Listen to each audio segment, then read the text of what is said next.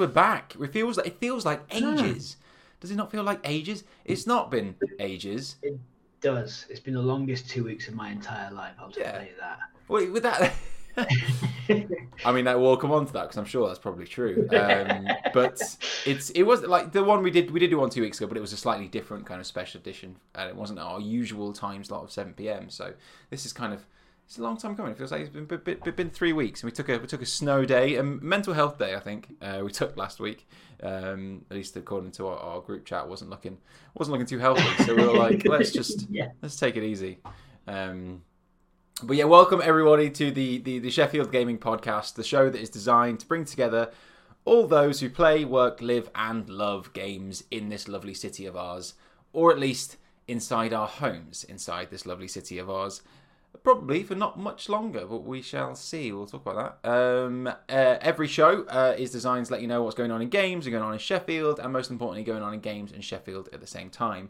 My name is Connor Clark from the National Video Game Museum, and today I'm joined by my ever-dependent... Well, now that feels like I'm making a dig at Jade now, but no, Jade will not be joining us today. But I am joined by Matt this evening from the Treehouse Board Game Cafe. Yes, Jade has made the wise decision to, be kind to herself, and I'm back once again. I am on a 4G connection, so I feel like I am kind of like a satellite reporter, roving reporter out here in my home. We've just moved house, which is why I might be in mosaic, as the chat has been saying. It's been a whole one. It's been a whole couple of weeks of lots of change, lots of tiring things. But we're back once again. I've been really excited to come back to it, and hopefully my connection holds up for the duration. Well, I think it's holding up via audio fine, but yeah, you're looking slightly like a mosaic, but hey, that's fine. That's not too bad. But there's a reason behind that, and that's because you have had a very long couple of weeks, Matt. What have you got up to this past couple of weeks? We've moved house. We basically found out we'd got the house at the start of the month, maybe very end of January. Found out we were going to get this house, and we moved in on the 12th, which means we had 2 weeks to sort of pack everything up, get everything ready, and just flip and go. Mm-hmm. Meaning, and I don't know if you guys sort of noticed, especially those of you in Sheffield and around the UK, we've had quite a lot of snow over the past 2 weeks. It's been just a heavy, like one of those weird blankets that just never disappeared, right? I'm used to snow coming and going like within a day in the UK. Not this past 2 weeks. It's been a permanent layer. So we basically had to make the entire transit in the middle of the snow, trying not to slide down whilst carrying a massive wardrobe down some stairs covered in ice and all that sort of thing. It was so last week, on the 12th, which is when the previous episode of this podcast would have been. I went to bed in a room full of boxers. We just had the energy to build the bed, and then we just crashed out completely. So it wasn't one of those fun box forts that you make when you want to just turn your house into an adventure playground. This was like an inevitable box fort because lots of moving. Yeah, I mean you've done it recently as well. It's I am still surrounded by things that are taped up, and I don't know where necessarily all my possessions are or what they are in. and there isn't room for all the furniture in the house, so we have to figure out how that's going to work. But we now live here, and that's the important part. It is. Hey, that feeling will never go as well. Like, yeah, I moved in nearly 6 months ago now, and I still don't know where half my stuff is. It's just disappeared in the move, right? There are still cardboard boxes that I still haven't unpacked, but hey, I just learned to live with that. Like, that stuff's gone now. Yeah, it went into the same place that socks go. Yeah. Yep, or at least one of the socks go, because I always I always find at least one pair of socks, or one of the pair of socks. Never find the other one. Have you been able to have much kind of gaming time then, whether that be board or video variety? Well, we definitely wanted. We thought, okay, well, while we've got no internet, because we've set up this 4G router and stuff, and we thought, while we've got no internet, we might play some board games. But then there was just so much else to do, and it felt like sitting down to play a board game was like trivial. Of course, as soon as because it's easier to play games with just yourself on like a computer or whatever. As soon as I got my PC set up, I started playing like the stuff that I already had downloaded onto the PC, just to claim a sense of normality, right? Just to kind of take that, because I was so I felt so unseated and kind of adrift in some ways. So I played a little bit of the new patch from Going Under.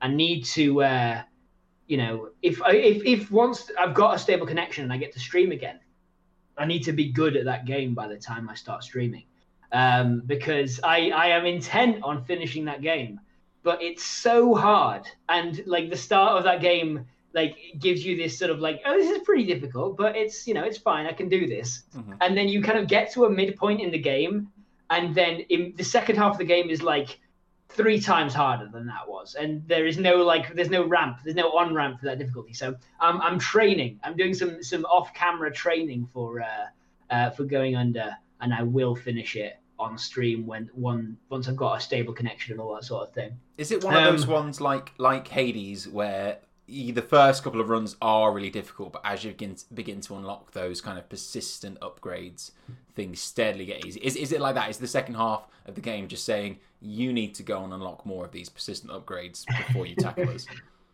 Kind of, yes. There definitely are those, but I do feel like I'm getting to the end of those. Like there are sort of, so Going Under being a kind of millennial sort of internship thing where you battle goblins in the basement of this startup you've joined. You can choose mentors, and you can do various quests to unlock benefits from them. And I'm getting to the end of these kind of like quests. I'm getting to their 4th upgrade, and I'm still really, really struggling. So I might at some point have to accept that it might behoove me just to get better at the game rather than waiting for the upgrades to make me better. Cool. Well, you might still have a bit of time to do that, because it looks like lockdown is going to be kind of continuing for a little bit longer. And that was kind of the first kind of news thing I suppose I was going to chat about today, was that actually I've had quite a busy news week this past week. I was on national TV, all about the news, which was exciting. Yeah, it was great. I saw it. Oh, thank you. It was Good Morning Britain on Thursday morning. Just doing an update about the museum, about the video game museum, and about how it's been a tough year not being able to be open and having to rely on like fundraising and crowdfunding, quite relying on those efforts. But the whole point of the story was ahead of this roadmap to get out of lockdown on Monday.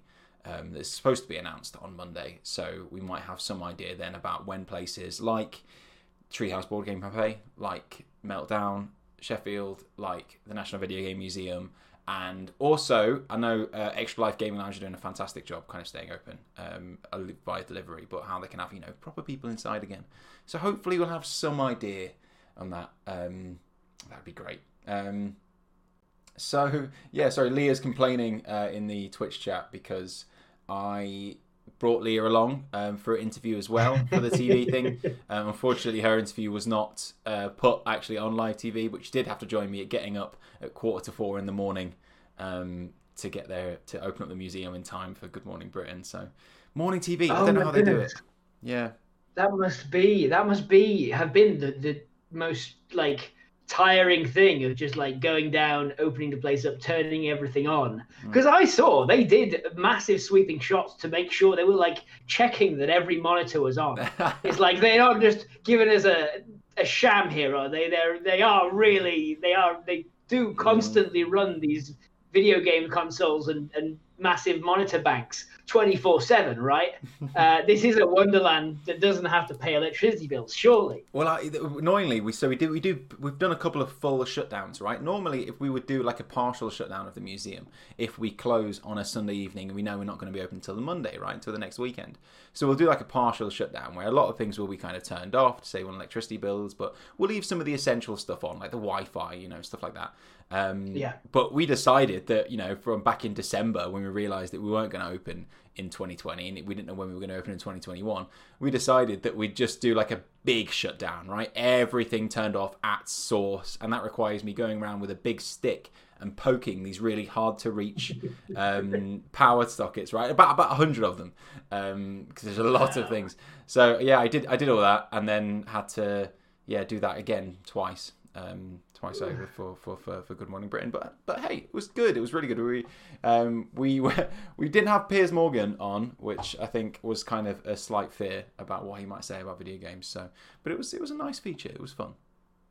Yeah, it seemed like it was absolutely it seemed like production, because you never know with production on something like Good Morning Britain because it it's associated with such a firebrand as Piers Morgan. The production are going to just take. This is how we make this interesting, right? This is by sourcing it up that way. But yeah, it felt like they had the angle was absolutely on businesses just like the MVM that are reliant on physical space. And and this is kind of me just kind of speaking kind of from the inside about I have a few interviews to kind of media outlets about video games a lot, and I'm very often, in fact more than 50% of the time, whenever I'm approached about video games, it is about a negative news story about screen time, or kids not having any attention spans anymore, and it's all video games' fault. They're not going out and playing with their friends because they're staying inside and playing with their friends. I kind of, and a lot of my job is often kind of providing context around those kind of slight knee-jerk reactions, I think, to games. There's a level of, I suppose, kind of satanic panic around it that there is around any sort of new media that I kind of have to just nip in the bud at times. But actually, for there's such a big news outlet, there was absolutely none of that. That was never even part of the discussion. So that was great. Good to hear. Yeah, that's. Times are changing. It almost feels like part of the brand in some ways. Is that like, I mean, I'm kind of projecting my opinions on Piers Morgan onto Good Morning Britain, but like the idea of it, like they're constantly having these massive firebrand opinions, these real knee-jerk reactions, and then every now and again reeling everyone back in with something that everyone agrees with. So we'll be reasonable just for today. Just lower them into a false sense of security. Yeah, exactly. And then games is and has suffered the slings and arrows of the mainstream media for 20, 30 years now, 40 years maybe. As that like satanic panic never quite left the perception of games, and games had a lot of growing up to do as well, I suppose. And has done so in many cases. I really like my favorite piece of, apart from your interview, obviously, my favorite piece of news media that's covered that covered video games was when Jon Snow and Charlie Brooker sat down and talked about Papers, Please. Yeah. And the very fact that Charlie Brooker had Jon Snow playing all these games that had obviously been provided by Channel 4 News. And it was like an Avengers game. It was like, Lego Avengers, Lego Marvel. It was, a bunch of just kind of middle of the road sort of shooters. And then like Jon Snow got to the end of it, and he was very much like, this is not, this is not a valid medium. And then Charlie Brooker was like, well, what about Papers, Please, in which you are a border control agent in a sort of Soviet style country. And Jon Snow's like, I'd like to play a game like that. It's like, yes, those are the kind of games. Those are the kind of games that are able to kind of reach people who have discounted the medium. And I think, I honestly, to bring it back to the point, I think MVM does a really good job of that.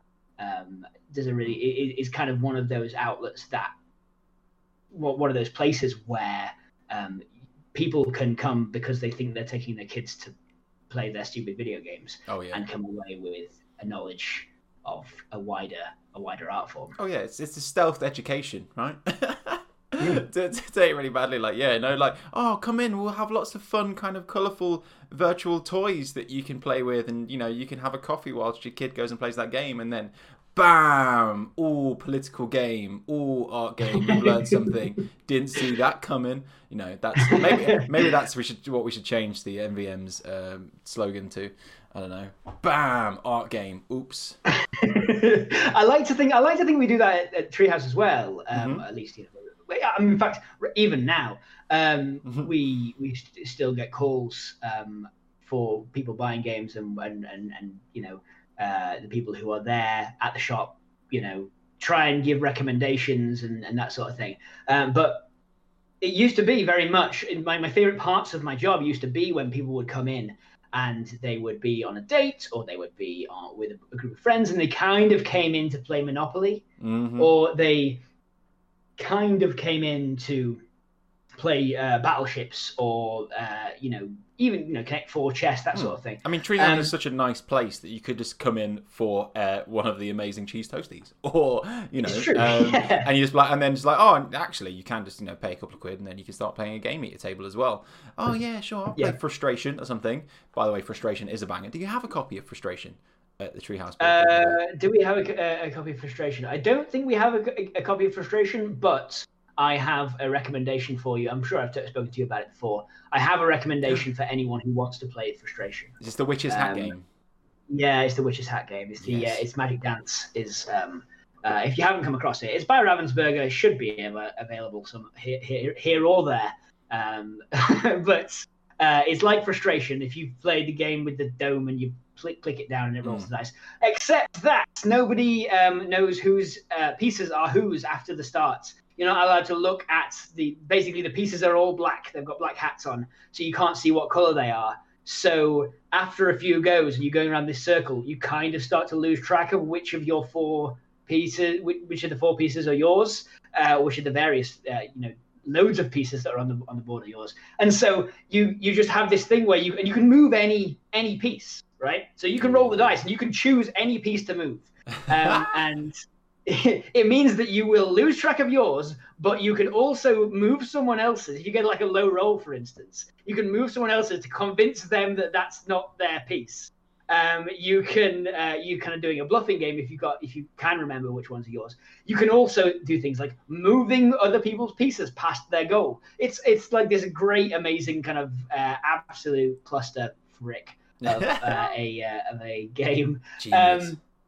It is. The thing is, that's what I do. That is my job, left, right, and center, is to take people who have three games that they know exist, and they feel like this wall of games is completely inaccessible to them, and then teach them that, hey, like, actually, we've refined this. Your social experience, if you came in to have a social experience, can be made greater by playing Wavelength.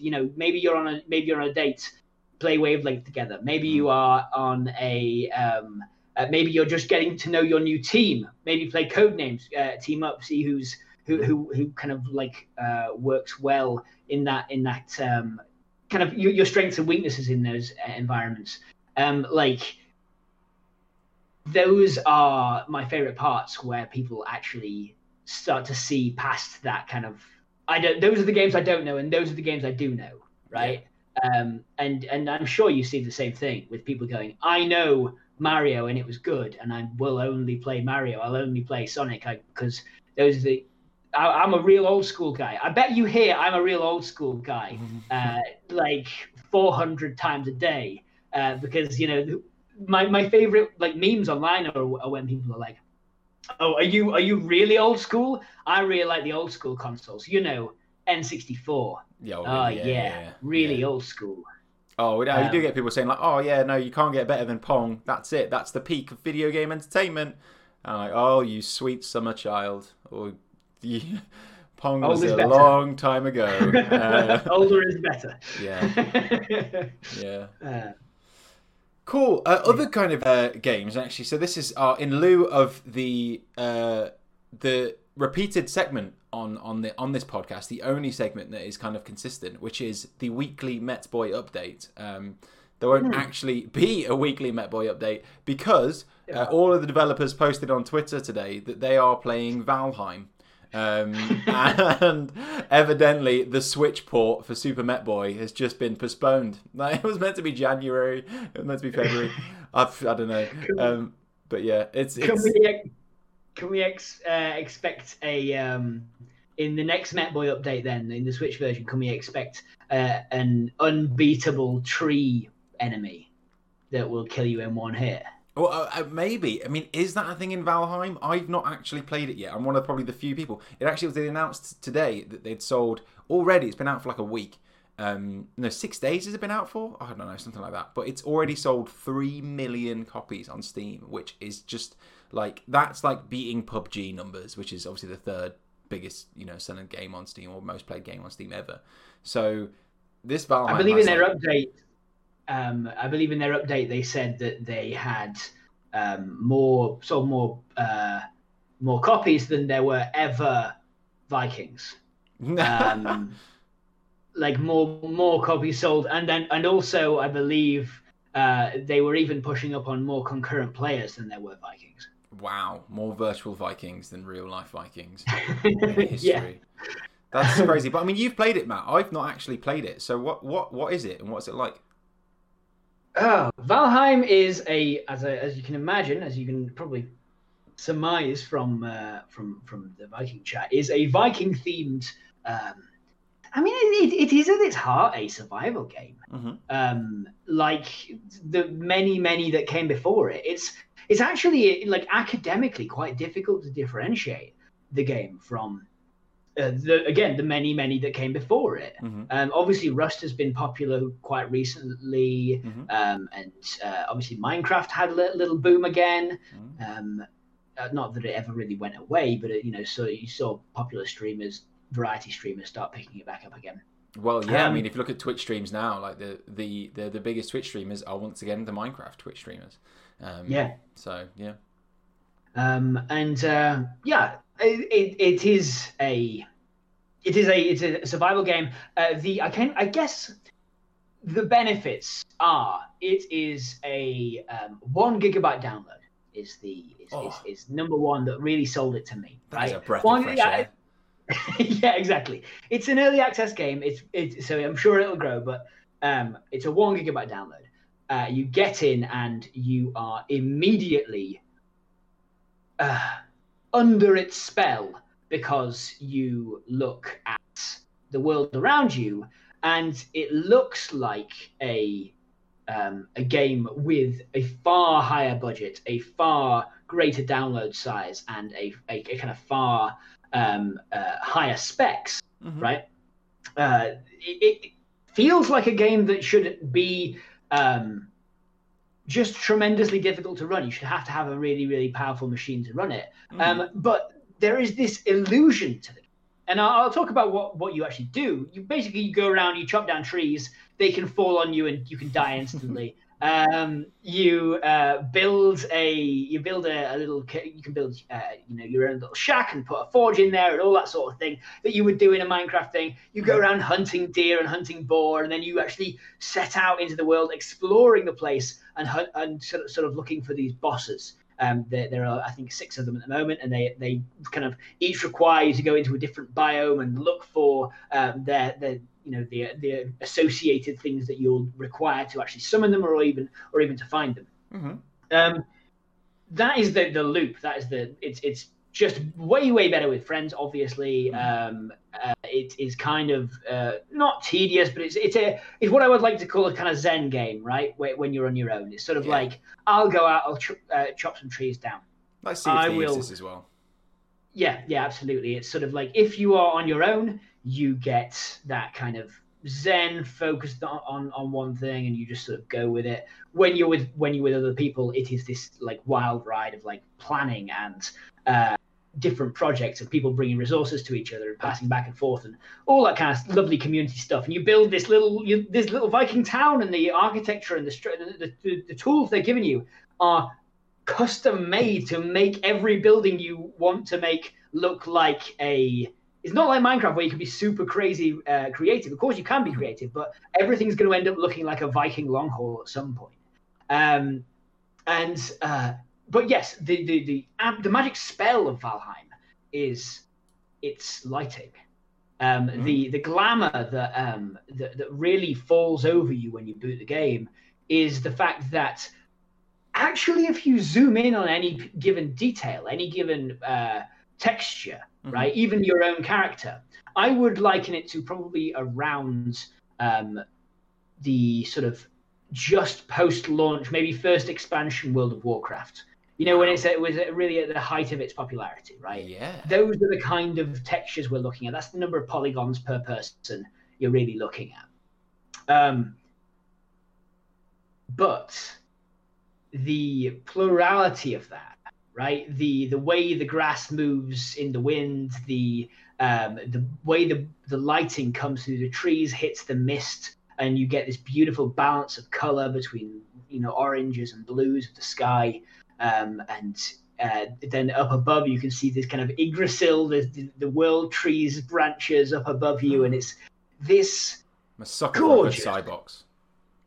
It's gorgeous. It's absolutely amazing, and it is I will not refer to it as anything else but a magic spell, because it is a glamour. It is an illusion that makes you fall in love with the atmosphere of this game, despite, if you actually try and look at anything in detail, it being sort of 2000s textures. You can still, and despite having almost like, I feel like I've seen through it almost, it's still an effective spell. That doesn't stop it from being beautiful. That doesn't stop it from being valid. It is a wonderful, wonderful thing it's a wonderful place to be, is Valheim. And yeah, that's the thing. Like Tom Batty is saying, the fact that the art direction is so powerful that it can overwrite like that tiny file size, that technical limitation, is for me the reason that it is so engaging.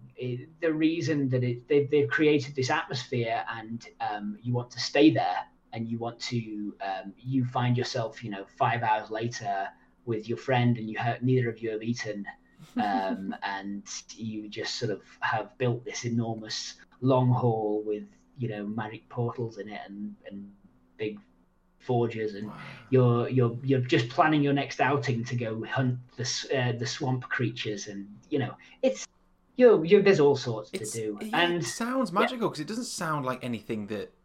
It's doing anything different, right? There's no USP as such there. Maybe the lighting might be that, but there's no like unique actual kind of selling point that distinguishes Valheim from something like a DayZ or a Rust or these kind of other kind of survival games. Yeah. But everybody kind of that talks about it just says they're just absolutely enamored with it and is saying like this is just it's a beautiful game. It can be a chill out game if you want to. It can be a chaotic game if you want to. It can be both of those things within 5 minutes if you want it to. Yeah. You know, and it just seems to have done something that is like as you put it, you know, quite magical. Maybe I need to get on it. I need to try it. See what the fuss is about. Yeah, it's 15 quid, and you'll get your money's worth, I think.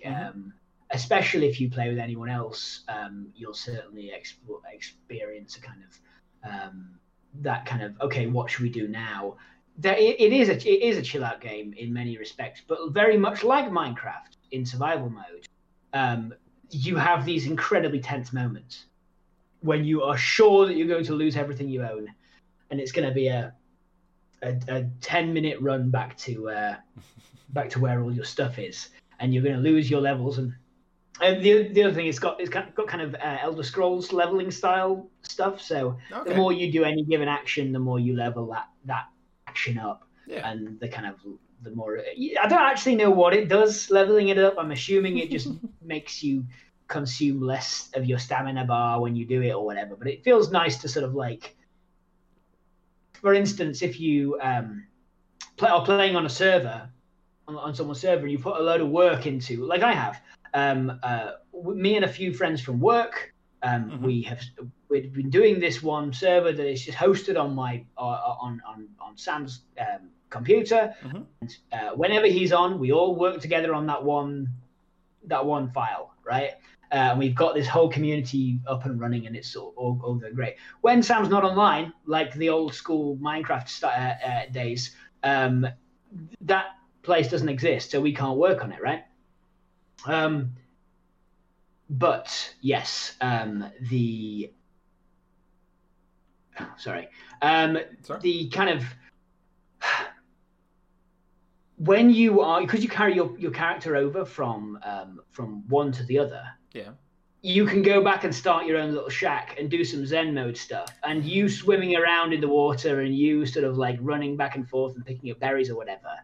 That not only can you carry some of that with you, but you can also you feel like you're doing something, right? You feel like you're going somewhere with it. Yeah, and those kind of progression systems are really kind of good at just making that kind of mundane play experience, you know, that just kind of I say mundane, but that kind of repetitive stuff, just giving that a sense of purpose so that you doesn't feel like I might as well go and do something else right now. So if that carries across, even across different servers, I can see why that is really, really enticing. What we'll also do is I'm going to do a quick fire news catch up, as it has been 2 weeks, well, in fact 3 weeks since we discussed any news. I'm going to do a quick fire news catch up in regards to more video gamey stuff. Sheffield has been kind of snowed under, so there's not been too much news to kind of update upon there. But I'm sure there will be next week after Monday's announcement. So quick fire news catch up. Let's try and do this in 5 minutes. Let's say, we can do that easy. So what has happened over the past couple of weeks? One, there has been a bill to ban console scalping has been formally submitted to Parliament. Matt, you got your hands up in the air. Have you been trying to get one of the new consoles? No, don't care. I just don't want people to benefit from the fact that they have money that they can put into a program that puts a load of stuff in baskets and then dumps it all out, and then they buy a load of stuff up. It's a broken game that shouldn't have that exploit in it. And if you're going to think of things in gaming terms, they're playing a bug in the system, and it's not fair. Yeah, and it's 3 months now. It's actually 3 months to the day that the PlayStation 5 came out, and it's still impossible to get one, which is just unlike any other console launch. Even the Wii. The Wii was notorious for having stock shortages, but this is a level up for both the Series X and the PS5. So yeah, interesting one. Obviously because of lockdown, right? Because everything you want to buy is online, and it's much easier to get a scalper online than it is to create a robot that can actually go into Argos or Game and buy one in person. Yeah, absolutely. You can't then go and I suppose you can't go into a Argos and say, "Hey, can I buy all of your not something you can do. Someone there is a check and balance there where someone says, really? Whereas I'm sure you could maybe do it at some point, but it's much harder, isn't it? Yeah, I did that once. I used to work in a shop actually, and I had someone come in to buy, I can't remember, it was the limited edition magazine thing, and we only got 10 copies of it in the newsagents. And someone said, I want all 10 of them. And I said, no, you're not, because that's wrong. You're not allowed. And he got really mad at me and ended up leaving and shouting. And then my boss came over and said, you should have just sold them all 10. It's illegal for us to not sell them all 10. But you made a point of it and pissed this guy off. And I was like, well, he deserved it. So, yeah. He did deserve it. I mean, this is the thing. This is not without precedent as well.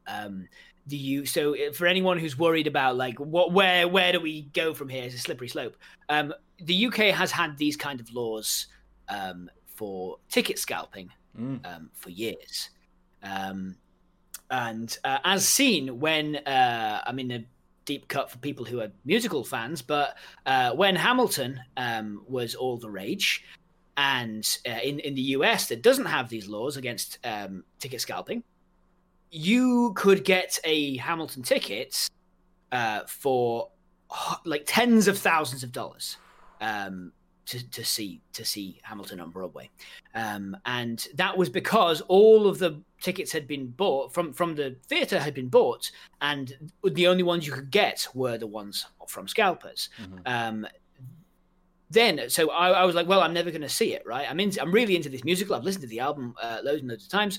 I'm never going to see it. Came over to the West End, looked pre-booked for the tickets to see whether I could get one. Mm-hmm. And hey, lo and behold, they were perfectly available because they hadn't been instantly bought up by a robot.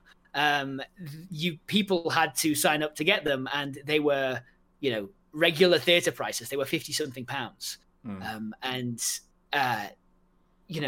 That was an eye-opener for me. Mm-hmm. The fact that you can really make or break a whole art form in some ways by having applicable rules and regulations.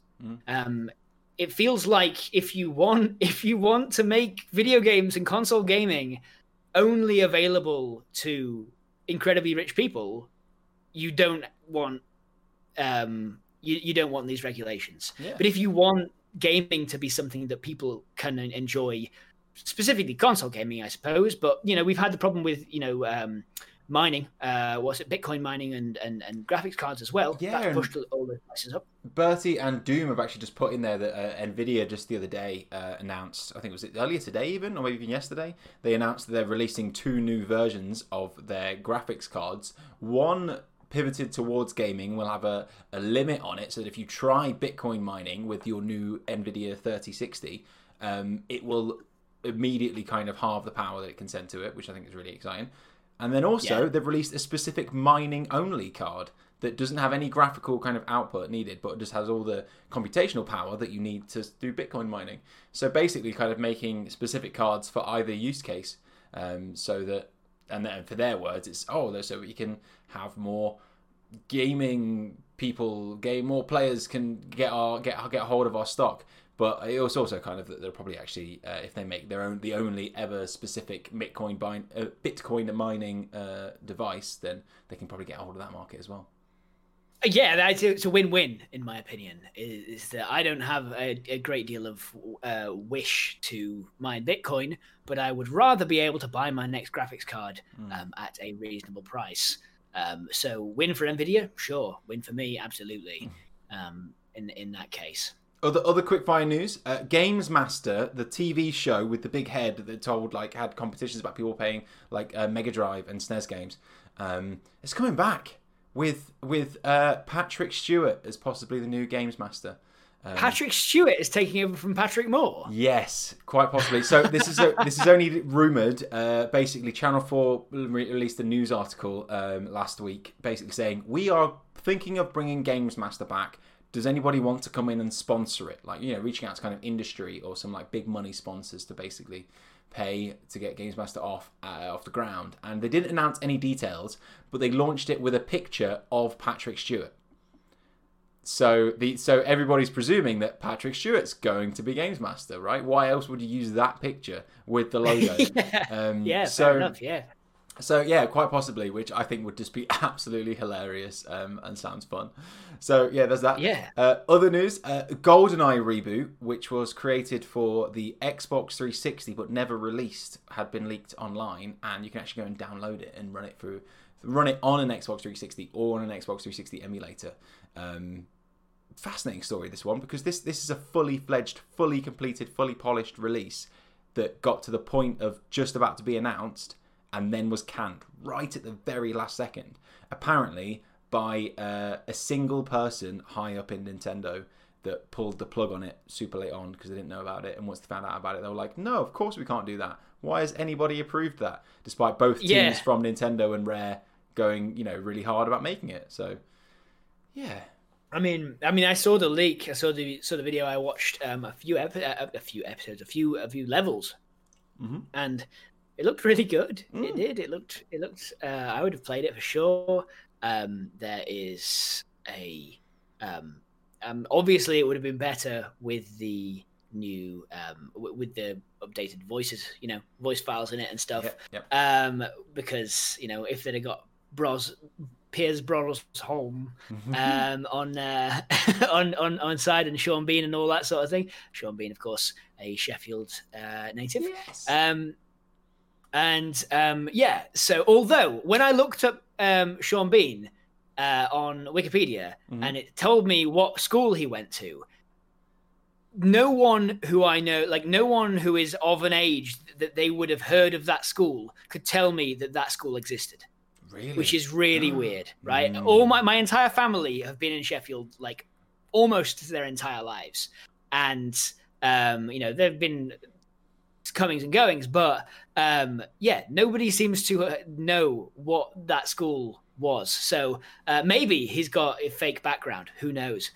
Either way, have you ever seen? Have you ever seen Sean Bean in person?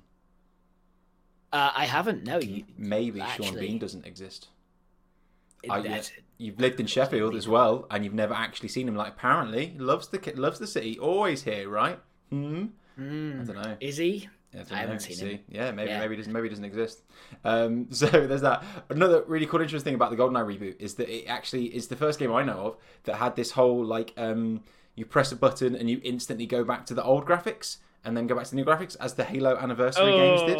It did that for like 5 years before Halo 1 Anniversary, I think. Or not 5 years, but a couple of years. So, yeah, which is incredible. Other gaming news. There was a Nintendo Direct, the first one in like 18 months, just the other day. I mean, was there? Yeah, it was. It was a bit of a wet rag, wasn't it? It was a bit. Everyone was like, "Yeah, cool, some decent stuff." Like, I'm just gonna go down the list here on their kind of like on their site, and it's like Splatoon 3, sure, great, whatever. Right, I didn't play the first two.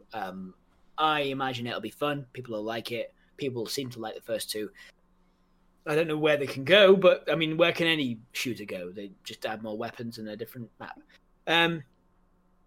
Smash Brothers adding another sword person. Anime sword person. Yeah, like yeah. They don't seem to have got the memo that people are sick of Fire Emblem style sword people. But it's what it is. They'll do what they want to do. It's like, haha, anime sword go burr. Well, I'm sure they're building it for a Japanese audience, aren't they? And that stuff always does well in Japan, at least monetarily. So evidently more of a market for it. I'm happy we got Banjo, and that's all I have to say about the matter. Like, I can die happy knowing that Smash Bros. Ultimate has Banjo-Kazooie in it. Yeah. And Minecraft Steve, I think, was a really good one as well. But yes, yeah, absolutely. Oh, there's some killer kind of killer characters in there. It's just, the roster is so big and full of like let's say franchises that people don't associate with Nintendo. That it kind of dilutes it, I suppose. But you know, that's a whole other thing. I am absolutely jazzed for a new Mario Golf series. Yep. Great. I am super hyped for that. I love the Mario sports stuff. I hate sports games, Connor. I don't like them at all. I find them incredibly tedious. If anyone starts talking to me about FIFA or like, I think the last sports game I actually enjoyed was NFL Street for GameCube. Because you could do things like run along walls and dive over people, and it was just a sort of strange thing that I got into for no reason. But Mario stuff though, I've always loved. I loved Mario Soccer and the strange Waluigi lore they introduced in that. That was Waluigi's game, wasn't it? He was like, if they release a new kind of, Superstar Soccer or anything like that, it will be a Waluigi front-led game for sure. I hope so. He's a soccer player at heart. He is. It reminded me a lot of the Everybody's Golf series, which is I'm a big fan of. So if you like that kind of Mario Golf, definitely check that out. I'm just going to quickly go through some other news because the rest of the Nintendo Direct was all right. There was a Mortal Kombat movie coming out, but they didn't really use like the original kind of Mortal Kombat soundtrack, which is just absolutely iconic, and you don't need to change it. I hope in the original movie they just kind of leave it intact. If no one tells me to test my might, what am I even watching? Right. Mortal Kombat. Yeah, but it's or just get over here, something like that. Oh, what a nostalgia hit! Just those quotes. The Embracer Group. This is regards to something incredibly close to my heart regarding video game preservation. The Embracer Group, which is like THQ Nordic and a few other kind of Swedish kind of game development studios, and a bunch across Europe, have announced that they have a massive video game collection, like probably one of the biggest kind of video game archives in the world, and they just casually dropped it on a call the other week. About 50,000 different objects, from arcade cabinets to anything, basically, including really rare stuff. Yeah, like, you know, I know a lot about video game preservation. Didn't know they had this. Just kind of it was a total surprise to me. In regards to another really surprising news, I found out today that earlier this week, somebody was walking around a field in Northern Ireland and came across a wreckage of a really rare, and I'm talking incredibly rare, there are probably less than 100 of, probably were ever less than 100 of in the world, arcade cabinet that was just kind of dismantled and left rusting and broken and destroyed in the middle of a field in Northern Ireland. It's the Sega R360, which is basically a big arcade cabinet that you strap yourself into, and it pivots on a 360-degree angle, but not just like horizontally, vertically as well, so that you can actually go. This arcade cabinet actually allows you to go completely upside down, like fully upside down, spinning around like you're an astronaut training, that kind of stuff. It was when Sega were absolutely dominating in the 90s in the arcade market. They released it as like this really basically a big flex about this is what we could do. Apparently someone bought it in Ulster in Northern Ireland and then just kept it in a shed somewhere and eventually decided to dump it in a field. But goodness me, madness. Fun thing about it. When you said wreckage, I was like, arcade cabs don't move around. It can't possibly have wrecked anywhere. What's it been flying through the sky? It seems like this one probably could be classed as a wreckage. Yeah, absolutely. Possibly. I mean, the funny thing with the R360, as far as I'm aware, it didn't actually have like a joystick to use it on. It was a D-pad. So even though you could go upside down, you actually had to press the button on the D-pad to do so. That's wild. Other kind of news, a Stadia seemed to give its first party kind of development studios the death knell for their games. They're apparently still going to be doing third party stuff, but it looks like Stadia's trying, or Google is trying to sell off Stadia to somebody else to take that technology forward. It will be really important once 5G rolls around, but maybe not. Maybe Stadia's on its last legs. I don't know. Maybe ahead of its time, I suppose. Google has a habit of doing that, right? They develop something that eventually will become something that we all completely use all the time. But it's usually not made by Google. It's like Google, what was it? Google like Wave, that kind of what turned into Google Plus and Google Hangouts and all that sort of thing. And we now, almost all of us, use one aspect of that, which is to say Google Drive, and that kind of networking hub there, sharing folders full of files and collaboratively working on documents and all that kind of thing.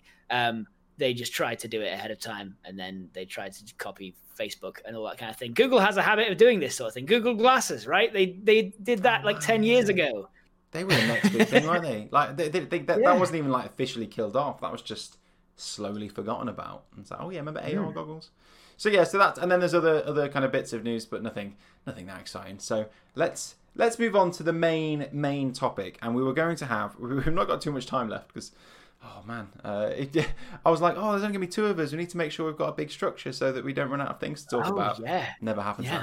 But the main topic we're going to talk about this week is our Sheffield Game Club. So if you remember, back in January, we wanted to do a big ranking of all the best ever games made in Sheffield and the really influential games, specifically video games. About, putting a ranking of them all. But we realised we couldn't do that if we've not played them. So over the past couple of weeks, we've actually sat down and we've played some iconic Sheffield video games. In particular, the Monty Mole series. So the Monty Mole series is a series of games that were released for the ZX Spectrum and the Commodore 64 and a few other home PCs around about the 80s. And the original Monty Mole, Wanted Monty Mole, was kind of the game that kickstarted the Sheffield video game industry. So it was Gremlin Graphics, the first kind of big studio in Sheffield. It was their first big hit, and led to the making a bunch of different sequels. And Gremlin also started releasing lots of other games that then got a lot of different traction and made them a lot of money. And obviously, I've talked about it before, but they became basically what Sumo Digital are in Sheffield now. How did you get on with those games, Matt? Did you get a chance to play any of the Monty Mole series? I am new to Specky games generally. And so the first hurdle to playing any Specky game is trying to figure out where on earth they put the controls on the keyboard. Particularly when you're using it as an emulator, right? So you don't actually have the physical kind of buttons. Because you have the buttons, right? They've all got little labels on them. You might have a chance, or you can even look at the instruction booklet. That has probably been scanned and put online, but when you're working on your own mechanical keyboard, like, who's to say that your cue is the ZX Spectrum's cue? You have no idea. Yeah, absolutely. It's a whole different ball game, and that was the first thing. Is it's kind of that kind of strange. Because it's not, they don't use WASD in any kind of capacity, right? Even on the Spectrum, even on the Specky keyboards, it was like, what did they use? It wasn't like ZX, was it, to move around? It was like QW and then N and M or something like that to sort of like jump was some like I and K or something. And it's just like this bizarre kind of like mapping that just seemed like it made sense on the Specky keyboard because those were above each other or what have you. But when it comes to translating that to modern keyboards, it just doesn't work. But I've gone on long enough about the control scheme because these games are devilishly hard, and I don't know. It can't possibly be because they're made for an arcade cab, right? Because they weren't. They were made for home computing. Well, it's weird because how obviously these games kind of sold really well, and I think there's maybe a question to be kind of raised here about how did the ideal length, or what was the ideal length for a video game back then? Because these games aren't massive if you know what you're doing and if you're good at what you're doing. If you look, I'm sure if you look at speed runs for kind of the Monty Mole games, we're talking 10 minutes, right, from start to finish. But that first run will take you 10 minutes to get off like the first couple of screens, right? Because they're just so difficult, and you die instantly, and you have 3 lives, and if you lose those lives, you're right back at the start again. No checkpoints, none of this kind of stuff. So I'll be interested in how long, what the developers intended the ideal length of this game to be. Did they expect people to take 10 hours to get to find the ending, or or what? There's also an aspect of community there, right? Because there wasn't an internet sort of tips and tricks, right? It was absolutely, if you and a friend also had it, you would literally half the time it took you to find these things because, like you said, once you know what you're doing, these games are way shorter. And so if you know that you have to, take 2 steps to the right and then jump onto a thing that it looks like you can't reach, but actually you can, that is a full like 3 hours of failing on that screen saved potentially. Because I reached a point with Auf Wiedersehen Monty, which is the one I played the furthest, where essentially I just couldn't progress. I was like, I think I've explored all the places that I think I have access to, because as I'm sure been pointed out in the past on the show, there is an aspect of interpretation to Speccy games across the board. But these ones were difficult for me to decode. I'll tell you that. There are these kind of like gurning, strange creatures going up and down, and you're not sure. The only reason that you kind of know that they're going to kill you is because everything in these games will kill you. Anything that has an animation. I've written down that everything either kills you or is a ladder. Because there are no consistencies to what a ladder looks like in this game. It's just if it's vertical, you can probably climb it. What I did find was that there was an enemy earlier on that was that killed me, and then I went out into it was like up 3 screens and then left 1 gets you to Sunny in Auf Wiedersehen Monty, which is just like a little desert island you have to jump across to, and at the top of the palm tree that's on that desert island. If you go too far left and go to what I assume were coconuts, these red balls that are stacked up on each other, I thought they were tennis balls. They look like tennis balls to me, but yeah, maybe they were coconuts. Okay. I mean, I'm just using context clues. It's a little desert island, that sort of thing. Yeah. But if you go towards them, you die. But if you climb the tree and go to the top, there is a almost exact copy of that enemy that killed me earlier. And I was like, I tried to jump over it. I didn't jump over it. I clipped it, and I got a life. So it was a 1-up, and I did not know that I was going to get a 1-up until I should have been killed by it.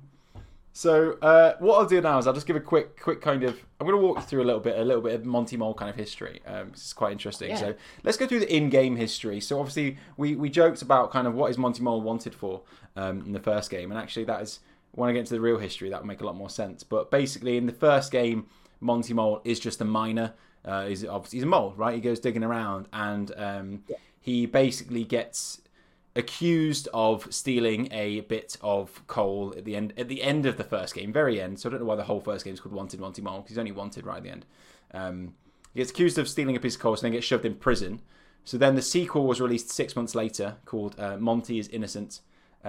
Where you don't actually play as Monty, you have to play as someone breaking Monty out of Scudmore prison as a result of his actions in the first game. The third game, which is Monty on the Run, sees you playing Monty, has immediately escaped Scudmore prison, and you have to travel across the breadth of the UK to get to the English Channel so you can escape to Europe. All this just because he stole 1 bit of coal. And then Auf Wiedersehen Monty, which I think we all agreed is by far and above the best of the lot. It really, I thought it was genuinely quite playable, actually. In Auf Wiedersehen Monty, you have to travel across Europe. So you mentioned kind of you got to one of the screens. Still running. Yeah, you just run across Europe, and then eventually you find at the end of the game, Monty finds the good life, which is the final screen, and he just lives the good life on a desert island with a really small sprite of a scantily clad woman. And that's the end of the game. That's game over, and then Monty survived. He is pulled back in the 90s revival of Monty. Aliens come to the planet Earth to recruit Monty to help them find these ancient scrolls. I don't know why Monty's so famous outside of he's famous for getting away with stealing a piece of coal. Yeah, right. Who knows? But I try not to talk about Impossible too much because I did play it in advance of this, and actually that game has probably aged the worst of the lot because it's quite racist. And I probably wouldn't recommend going and playing that game. Oh, goodness. Just at least in regards to the first level. But going back to the first game, and obviously this first game was kind of a bit of a smash hit for Gremlin, and it's really interesting as to why. So, Wanted Monty Mole was written by a guy called... the idea came back from a guy called Peter Harrop, who was 19 years old at the time he wrote the game. And Peter Harrop's dad was a mine safety officer, and he wrote Monty Mole. Peter wrote Monty Mole in 1983, just after the miners' strike started in the UK, right? And obviously, there's a massive part of Sheffield history because Sheffield was at the centre of that, right? Sheffield had a massive mining community. So Peter wrote this game inspired by, I use inverted commas there, but very loosely, I suppose, inspired by. Well, it's not very loosely; it's quite directly related to the miners' strike. So in Wanted Monty Mole, you play a mole and you have to climb down into a mine, and eventually, as you progress through this mine, you come across King Arthur's castle. Right? It's even written on like the scenery, like this is King Arthur's castle. But King Arthur isn't, the King Arthur that we all know of, with Excalibur and Merlin and etc. No, this King Arthur is actually a direct parody of Arthur Scargill, who was the Union leader for the miners' strike and kick-started the miners' strike. So much so that later on in the game, Monty has to bounce around the levels, dodging flying picket signs and hairspray and little sprites of hairspray, because there was Arthur Scargill was infamously kind of pictured with some hairspray inside a briefcase that he had, and the mainstream newspapers used that as a kind of used that to basically target him and call him vain and say he was kind of this vain guy leading the miners' strike, go support Thatcher's government, basically. So the UK tabloids being picking union leaders and raking them over the coals for no apparent reason. Right. This is like the Ed Miliband bacon sandwich thing. So this game is very it's very highly politicized. This game was a political stunt, and we're not going to get into kind of the politics, I suppose, of it. Jumping on kind of which side of the politics we're on here, because the game is also kind of slightly in between the two, but it very much makes Arthur Scargill out to be this huge bad guy, this huge kind of horrible kind of. He's the final boss of Monty Mole, is the leader of the miners' strike union, and this game was released 4 months into the miners' strike, the year-long miners' strike. So this is highly politicized. This game. Which is, but not even in a subtle way, not even this is a metaphor. No, you literally have at the end of the game there is a sprite of his face going up and down the screen, and you have to dodge it like you would Bowser in Mario Bros. Right, so there's a crazy history behind this game. So yeah, I mean they were asked actually afterwards, a few years afterwards, whether this game, do you kind of regret making this kind of anti-miners' strike game from Sheffield, which was the core of the miners' strike, kind of the miners' community, right? That were striking against the government. Obviously, they would have been pissed off about this game.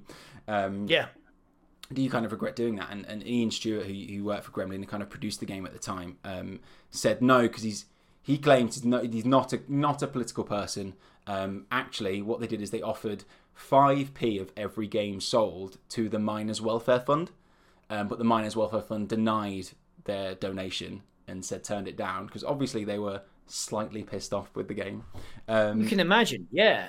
I mean, I can also imagine it being, if you consider yourself not a political person and you are seeing the UK media, the headlines being so, like they were, so profoundly anti-union and anti-miners' strike.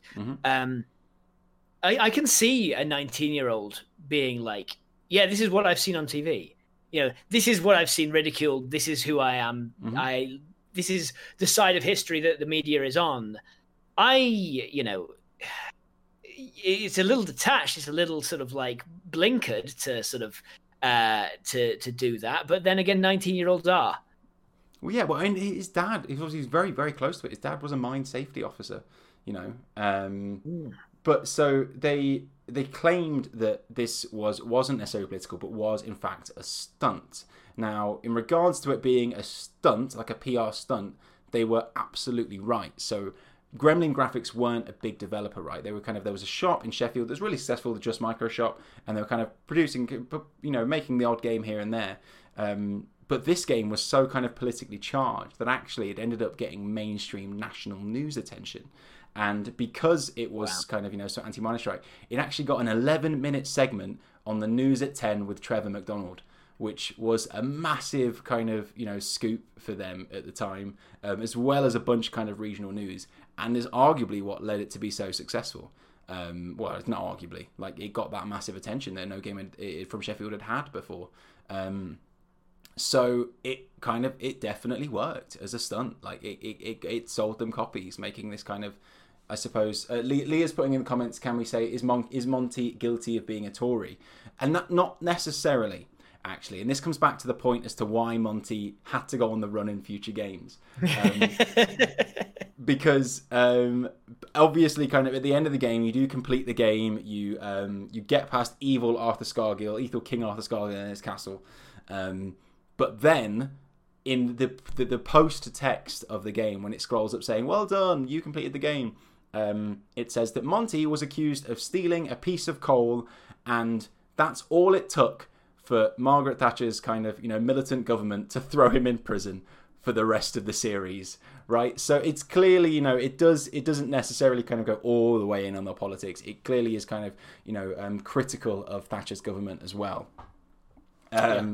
So yeah, that's the story of Wanted Monty Mole. Funnily enough, they do end it on a cliffhanger as well. They say, "Oh, he's been chucked in prison. What's going to happen next? Is it game over for Monty? Who knows? You'll find out next time." And then 6 months later, they did release the sequel. So by the next game, yeah. Oh my goodness. So Connor, when you were on Good Morning Britain, did you consider, sort of saying something incredibly controversial, or in fact mimetic? Did you think of telling the interviewer that he had no authority here, no authority at all? And just to get those that stunt money. Oh, I should have done that, shouldn't I? Yeah, I should have been like interviewed by Piers Morgan and told him off for not liking video games or something, because I know he would have made a comment. My favorite comment just come through on Twitch chat. It just says, Beat Roberti just says, "So after all that, Monty was just short-sighted," which is absolutely right. He was a mole to the core. He was totally short-sighted and didn't see what was going to happen. And then spends the rest of his entire life trying to escape Margaret Thatcher's militant government because he was accused of stealing a piece of gold that he never did. Until the aliens come in, and obviously people have forgotten about him by then. But yeah, what I thought, I didn't really understand the entire context of Monty Mole right there, and kind of why it was successful and how it kind of took off a bit. It is a very good game. The magazines around the time came out and said this is the best platformer of the year as well. But also it did kind of get that I'm sure that initial kind of press attention definitely helped with it. Other kind of really cool things, actually, cool bits of trivia about if you are going to listening to this or watching this and thinking, you know what, I want to try these games because they sound a bit weird. I would definitely go and play them. They've got this weird kind of British sense of humour to them that is just kind of just in the sprites and in the look of it. They have absolutely amazing soundtracks. This stream started with a little bit of a sample of the Auf Wiedersehen Monty soundtrack by Rob Hubbard, which are just genuinely really, really good. Go and listen to them. And got this really cool sound to them. But Auf Wiedersehen Monty in particular, he talks about it earlier, Matt, kind of, you go up 3 screens, go to the left, and you're on a sunny beach. So that part of the game is still Spain. And actually the entire map of Auf Wiedersehen Monty, with the different screens that you pass through, if you lay them all out on a big table, like a screenshot of each one, it will actually sketch out a map of Europe. And each of the countries you go to, you obviously do travel through Europe. As you do that, you go up to the Eiffel Tower, you go to the Pyrenees, you end up in Greece. Man. I made it as far as Spain and then died. Yeah, you start in Gibraltar, so you went up a little bit, went to Spain. Yeah, and weirdly, if obviously you do go around, you collect money in the Monty Mole games just for points. And in Auf Wiedersehen Monty, the money's got a little symbol on it that says EC, and that actually stands for European Currency Unit, or the euro, right? Yeah. The euro wasn't released for another 10 years after the game came out. This was 10 years prior to the euro. This game kind of predicted it being a thing. European currency. So yeah, some weird trivia about the game. Did you ever find out what air was? There's a similar thing. There's a shield you can pick up that looks like it's got the same, looks like the European currency unit, but it just says AIR, and I don't know what it means. And I collected it. I collected that. I collected a football. Are you supposed to just collect a load of things in that game?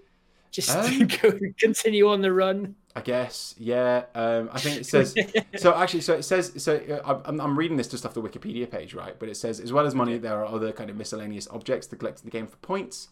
This was important as you need a certain number of points to get to Montos. These are often particular to the country Monty is visiting at the time. So in France, you can pick up berets. You can find bottles of wine or a glass of beer in West Germany. And obviously, if you do drink the wine in the games, there is some Spanish wine as well.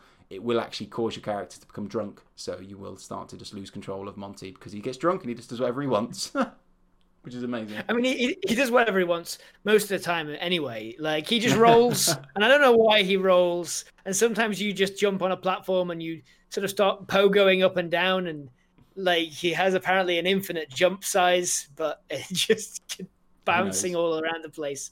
It's wild. The Monty's a wild boar. He just sort of runs wherever he wants. I've become properly enamored with him. I must admit, like, since playing those games, like, they are a real struggle to play. They're so ridiculously hard, even with the instant super fast speed of the emulators we're using, right? Not running off original Spectrum, like where the loading times are 50 times longer. But even, with that kind of instant fast loading times, I got very tired very quickly in regards to how hard it was. So yeah. Other items you can collect, in Auf Wiedersehen Monty include a chef's hat when you visit Sweden, which is a Muppets reference. Yes, it is. Yeah. Wow. Who knows? What book? Yeah. If you collect a record in Luxembourg, that makes Monty breakdance to the game's title music. That's cool. There's like I never got all the way to Luxembourg in my game. I got to the Pyrenees, but I might go back just to see if I can find the record in Luxembourg. So fun game. I'm happy I know much more about it now. It is genuinely kind of slightly. It is Auf Wiedersehen Monty can be a little bit fun to play as well because it's slightly more accessible than the other two. Yeah. The other two main ones, but. Yeah, do you have any other thoughts from your playthrough? No, not really. It's like interesting hearing about this. I'm gonna go back and play it again because hearing about it's like context when it was released, what was going on at the time, who was making it. It's gonna make the game make more sense. I think I'll be able to interpret. Hopefully, looking through those kind of 1980s. Lenses. I'll be able to interpret even the stereotypes for the various European countries slightly better. Absolutely. I mean, it is massively a game of its time. It was released in a very specific moment.